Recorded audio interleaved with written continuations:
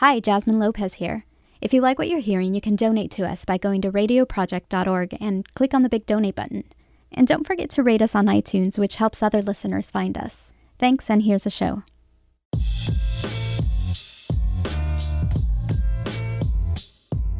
Hi, I'm Alejo Stark.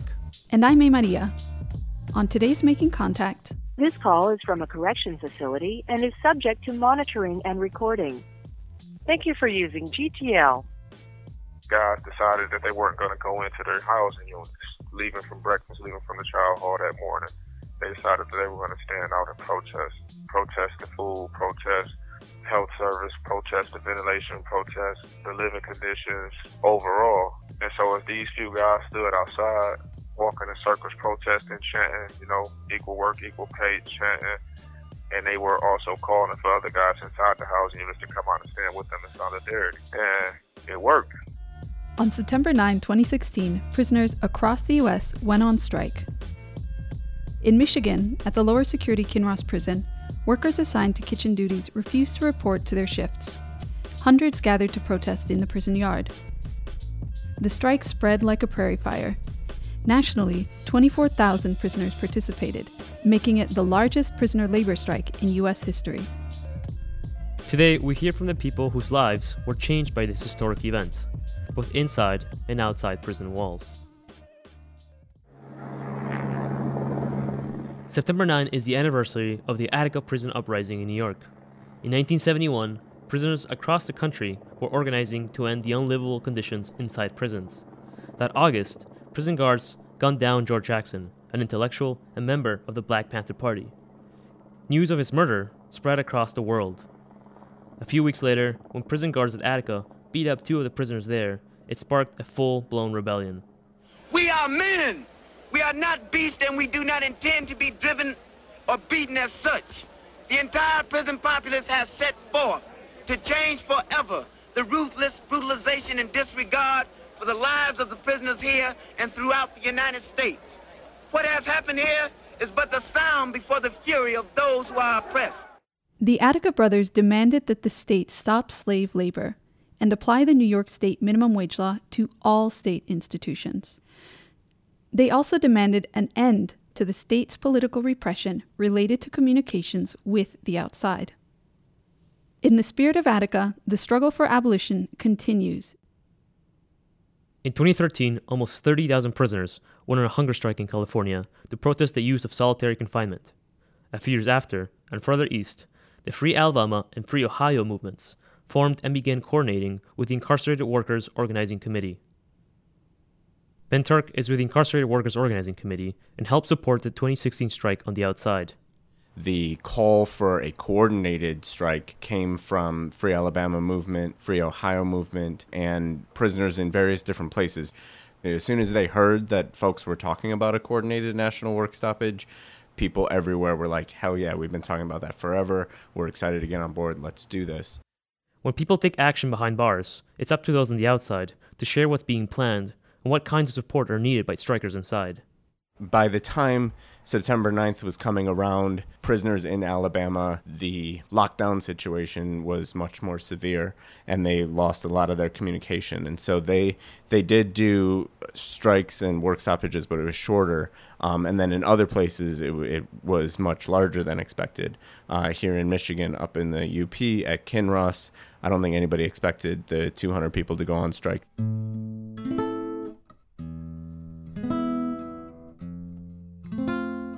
The UP, or Upper Peninsula of Michigan, is a tourist destination covered in woodlands and dotted with waterfalls. It is connected to the rest of the state by a towering 4-lane suspension bridge. In a small town an hour north of the bridge, a 50-acre site surrounded by 2 perimeter chain-link fences, topped with razor ribbon wire, monitored with electronic security devices, and patrolled by armed personnel, holds about 1,200 people that have been labeled criminals. They are fathers, husbands, workers, activists, comrades. Many of them are from the Detroit area, which means they are held 5 hours from their friends, family, and communities. This prison site is the Kinross Correctional Facility. It is part of an archipelago of similar facilities found across the state of Michigan. Kinross used to be a military base. The government deactivated it after losing the war in Vietnam. A few years later, the state opened a prison called Hiawatha, a few miles away. Then, in the midst of the 2008 financial crisis, the state closed its prison down. Clearly, when the state wants to, it can close prisons. Unfortunately, the state can also reopen them. In 2015, it reopened the facility, which was in terrible condition after being shuttered for 6 years, and renamed it Kinross. Hundreds of prisoners were transferred there and immediately faced the uninhabitable conditions of the so-called new Kinross facility. Baba X and Ajamu were at the old Kinross facility when Hiawatha was shut down, and were transferred to the so-called new Kinross when the facility was hastily reopened. That facility was Hiawatha only originally was to hold about 600 to 800 prisoners. But once they transferred us over, they opened it back up. If we had over 1,200 prisoners there, and it was overcrowded. If we were living in a condition, a cube area where 8 men was living in a cube area aside of a larger bedroom. We had 8 men living in there. The cubes are 15 by 9 feet, smaller than the average parking space. The tiny rooms were overflowing, crammed with bunk beds and storage lockers for 8 men and their personal belongings. Like tight packing on the ships, slave ships. That's what they call it, tight packing back then in 1800. It's the same thing. They double, tripled, and quadrupled us up. You understand? Well, we was tumbling over each other, trying to just get off the bunks. In the 1980s, Baba X and his family were terrorized by burning crosses staked into their lawn. He later founded the Coalition to End Police Brutality after being brutalized by the local police department. In addition to community organizing, Baba X filed a legal suit against the department and won, but was later targeted for retaliation and thrown into prison. Things of birds and ants, and stuff like that was still there. And then the feces and everything was still in the air ducts. And as soon as they moved us over there, a lot of people there, about 10 guys went to the hospital within about a week or so because the air was so bad.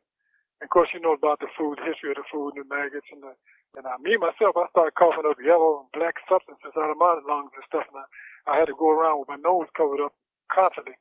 Slept with my nose covered up, you understand? Like Baba X, Ajamu Baruti has been locked up for more than 2 decades. He's a gray-haired bibliophile who often quotes George Jackson in his handwritten letters. Ajamu has also written extensively on psychological warfare inside of prisons.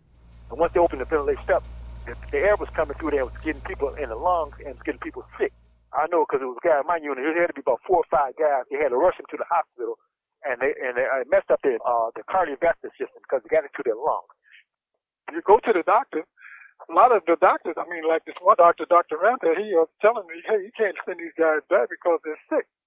And when the inmates, when they came to the hospitals, it was so packed. Everything was so bad. The air was so bad. The food was so bad. And the inhumane attitudes of the COs, the administration was uncompromising. They sent block reps up to talk to the people about the conditions, and they talk to the people about the conditions. The next thing you know, they come in the middle of the night, they chain the block reps up and send them off. Then they disappear them, you see.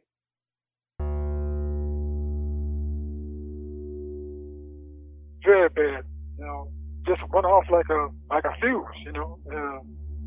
just exploded. Especially when the time came, for September the 9th, and then I can see why the spirits are back in September the 9th, back in the Attica prison, because everything just exploded and went off, Yeah, see if you can get some more escorting staff to help with the prisoners coming out of the unit. Copy that. Come in clear. The fire is out in Delta. We're going to clear the 2 sides, okay? Come in, got it. Delta copies. Delta, can you open the end door?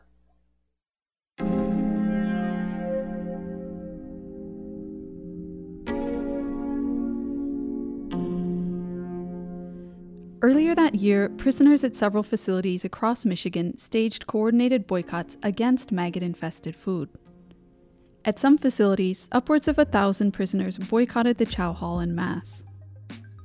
The first of these protests kicked off at Kinross, where prisoners protested the food situation as well as the overcrowded, unhealthy, and unlivable conditions they had endured since the facility reopened. Over the course of the year, those at Kinross held several more unity actions, but administrators at all levels ignored their grievances and conditions only worsened. That was when people on the inside heard about the call for a coordinated national strike. The Free Alabama movement's call to a national prisoner strike on the anniversary of the Attica Rebellion came as part of a broader shift in strategy within the prisoner resistance movement. In 2015, the Free Alabama movement had issued a three-part strategy called Let the Crops Rot in the Fields. They argued that if we want to put an end to mass incarceration and prison slavery, imprisoned workers should shift away from a strategy focused on hunger strikes to one focused on economic non-participation. If imprisoned people organize as workers, as those who clean, cook, and maintain the prison, with the support of those of the outside, they can shut prisons down. Harold Gonzalez never expected to become an unofficial spokesperson for the strike. An eloquent writer and mediator, he fell into the role by chance and necessity. They planned a protest and they wanted to be peaceful and open an intellectual dialogue with the administration to better the conditions. The day before that, we had a work stoppage where nobody went to work, and that alerted the administration. But the administration was, I guess I could say, compliant because they didn't write the tickets at that time. They hadn't wrote anybody any tickets or nothing. I mean, they was willing to communicate. Inside prison walls, tickets function similarly to how they function on the outside. They are often issued by a correctional officer to discipline incarcerated people who are claimed to have violated some rule. But the officers and the staff there had a different opinion. They were upset about it, and they got abusive, and they started mistreating us and malnourishing us, feeding us spoiled food and things like that, which incited the inmates to get angry, which incited a whole other set of inmates, an aggressive set of inmates. It really sparked off the 9, 10, 16 incident where they just rebelled and came out on the yard and wanted to hold the protest out on the yard. That carried on for a day and a half, and frustration amongst the prison population was increasing. Guys were getting really frustrated, because first of all, the idea of not going to work, of the work strike, thinking that it would induce some conversation, some discussion amongst the administration, that wasn't working. Fred Williams is a poet and painter who was sentenced to life without parole at the age of 17. He's called into several conference and community panels to discuss prison and abolition. But these guys, took it upon themselves to disregard all rules and policies that day. And they walked in circles in the common area chanting, and the crowd just grew larger and larger and larger until the point where, when I looked out the window, it looked like it was maybe 500-600 guys out there. And at one point, they basically stormed the control center. It seemed like it was like 250 guys in front of the control center. And some administration staff had went outside to talk to the guys, and the prisoners were really hostile at that point because they felt like their voices weren't being heard, no matter how peacefully they made requests for changes. For instance, some small changes like the visiting room. Prior to that day, when you go on a visit with your family member, you would have to sit across from your family member instead of being able to sit next to your family member or loved one. And so small things like that could have been changed here within the administration weren't even being heard or considered. And so they were frustrated. They began yelling at administration and then began to make threats. And so the ERT was called in, the emergency response team was called in.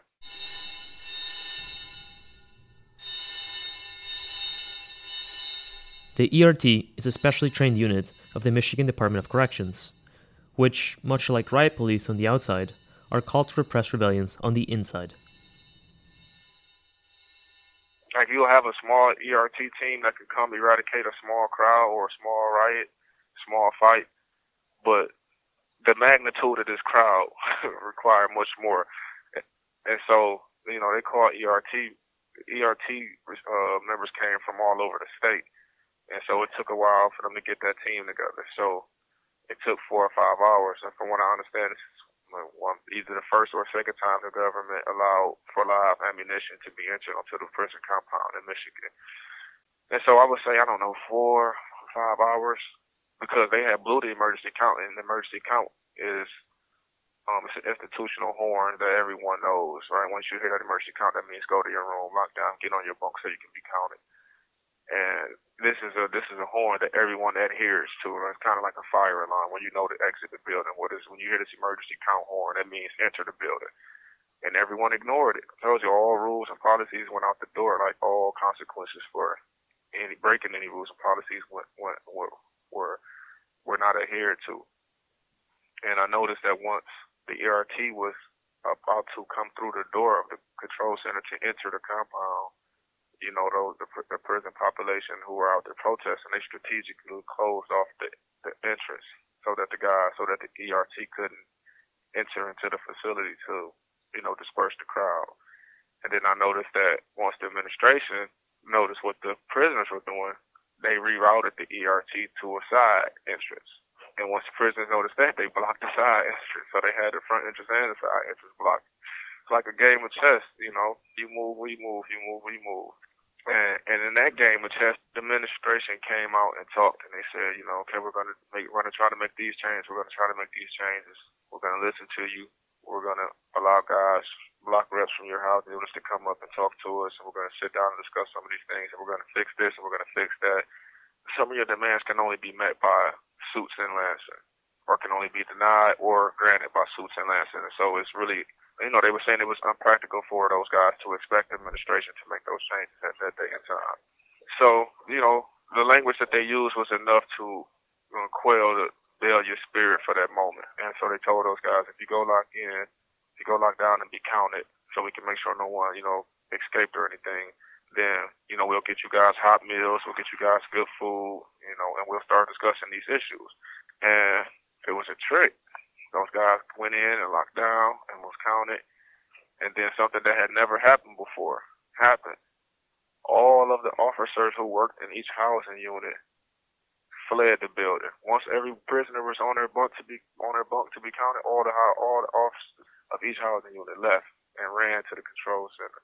And so at that point, all the prisoners was like, oh, Armageddon, like, what's going on? Like, then the ERT came, and they came in, get down, everyone, get down, get on your bunk, get on your bunk. You see red beams on the guy next to your forehead, and the guy next to you telling you there's a red beam on your forehead.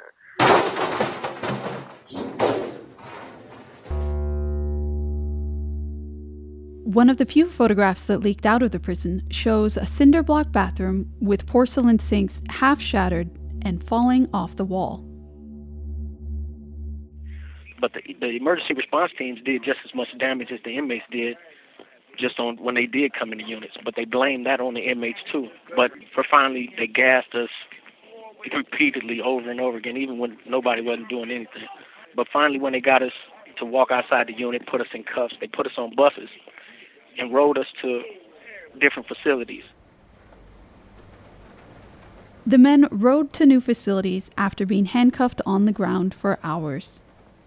Freezing cold and wet from the rain, but also from having been left to soil themselves. This was just the beginning of the brutal retaliation that rained down on those held captive by the state. Okay, just be advised, some of your vans may be going to Bariga. So when you turn them over to the Nagani car, just advise them they may be going all the way to Bariga. And the last buses that are leaving here right now are going to Alger, and our guys will take care of that. Clear? Clear, I think. It's good. Not coming up on Shingleton. Clear. And continue on to the prison, and then we'll advise. In the aftermath of the riot, more than 200 people were immediately transferred from Kinross to maximum correctional facilities. In such transfers, people lose all of their belongings, forever. Ajamu, Baba, and Harold were transferred out of Kinross and put in solitary confinement for almost a year. Fred remained in the Kinross facility for 1 year and was later moved north to a higher security level inside another prison. When the incident happened, they rounded all of us up. They took us down. They had to open a prison that had been closed for several years. Just this house, about over 100-some prisoners from Kinross. They had to cut the water on. The water came out dark orange because it hadn't been on, and the condition was real.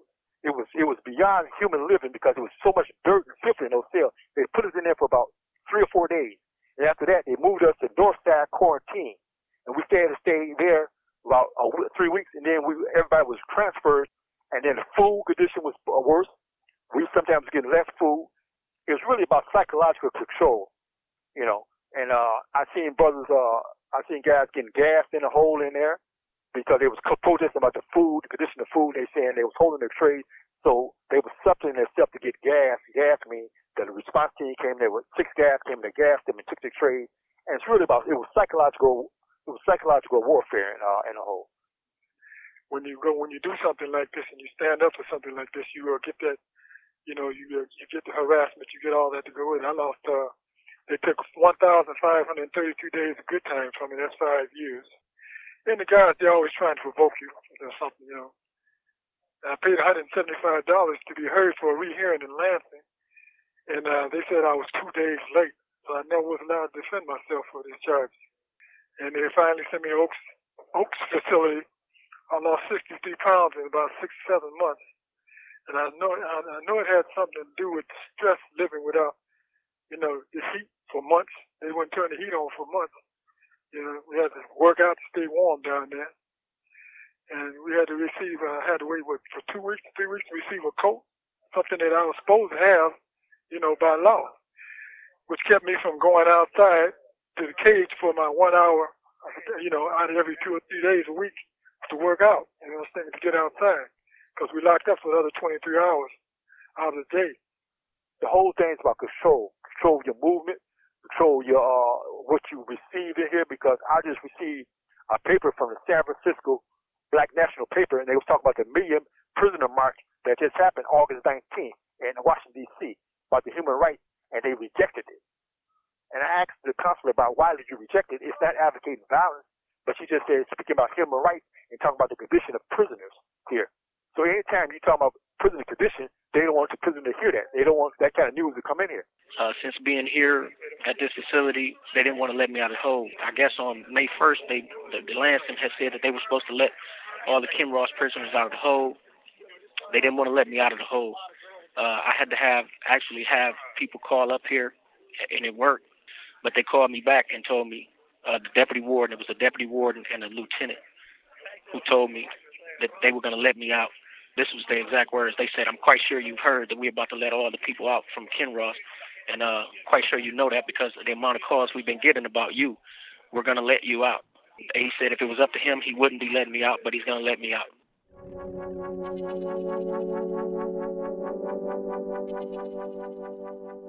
Michigan Abolition and Prisoner Solidarity, or MAPS, formed in the wake of the Kinross Rebellion.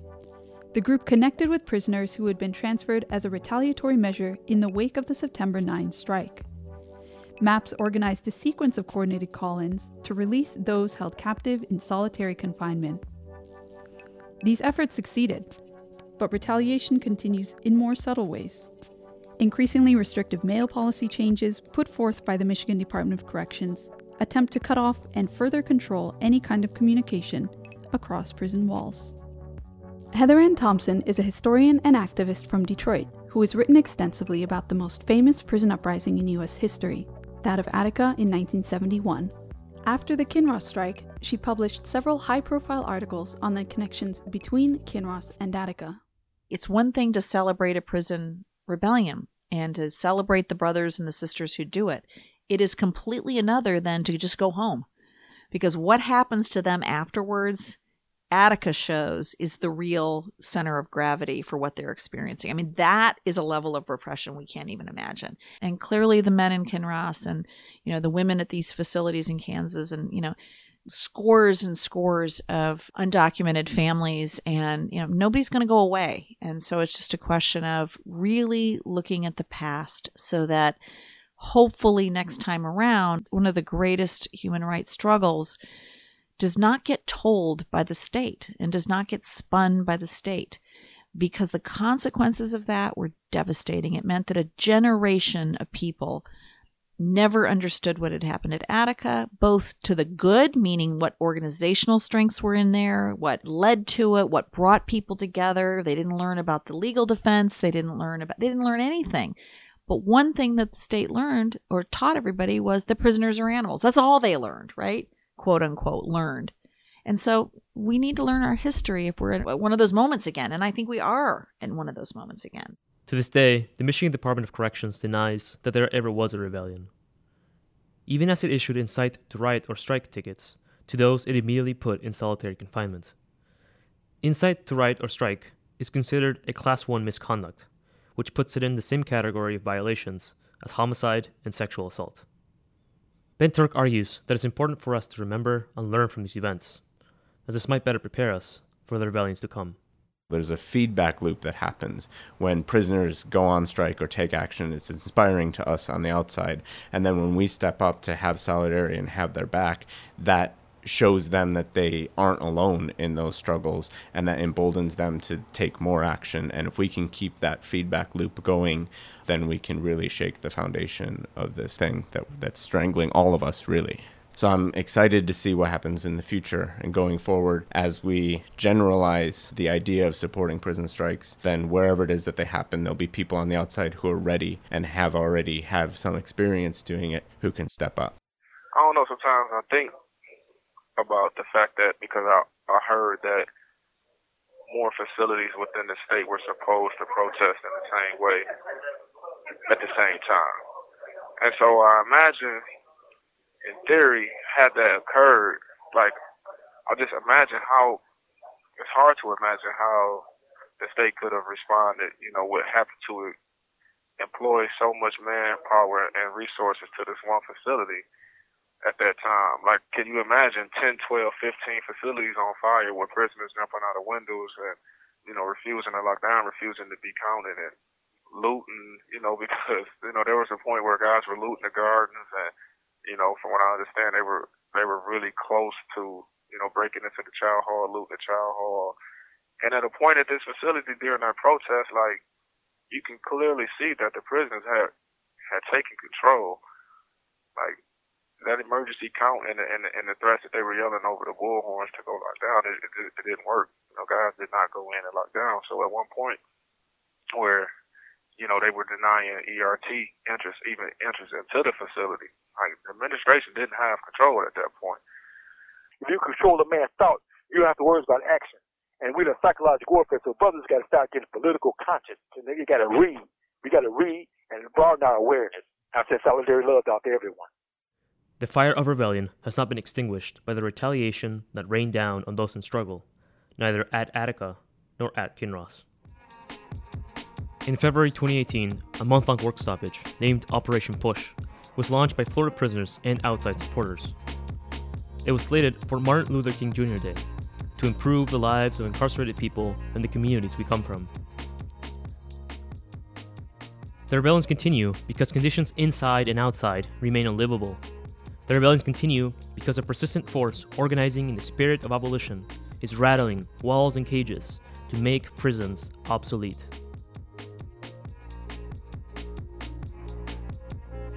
That's it for this edition of Making Contact. If today's show raised questions for you, share the show with a friend.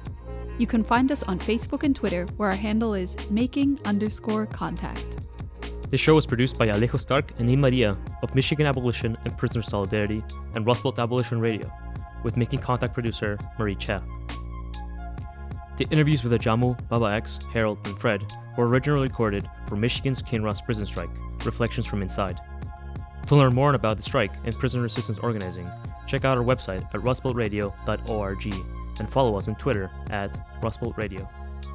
Today's show was recorded at the studios of WNUC LPFM Detroit and included original music and sound by Bad Infinity and DJ Live Leaks. The Making Contact team includes Lisa Rudman, Marie Che, RJ Lozada, Anita Johnson, Monica Lopez, Vera Taikolsker, and Sabine Blazon. I'm Alejo Stark. And I'm A. Maria. Thanks for listening to Making Contact.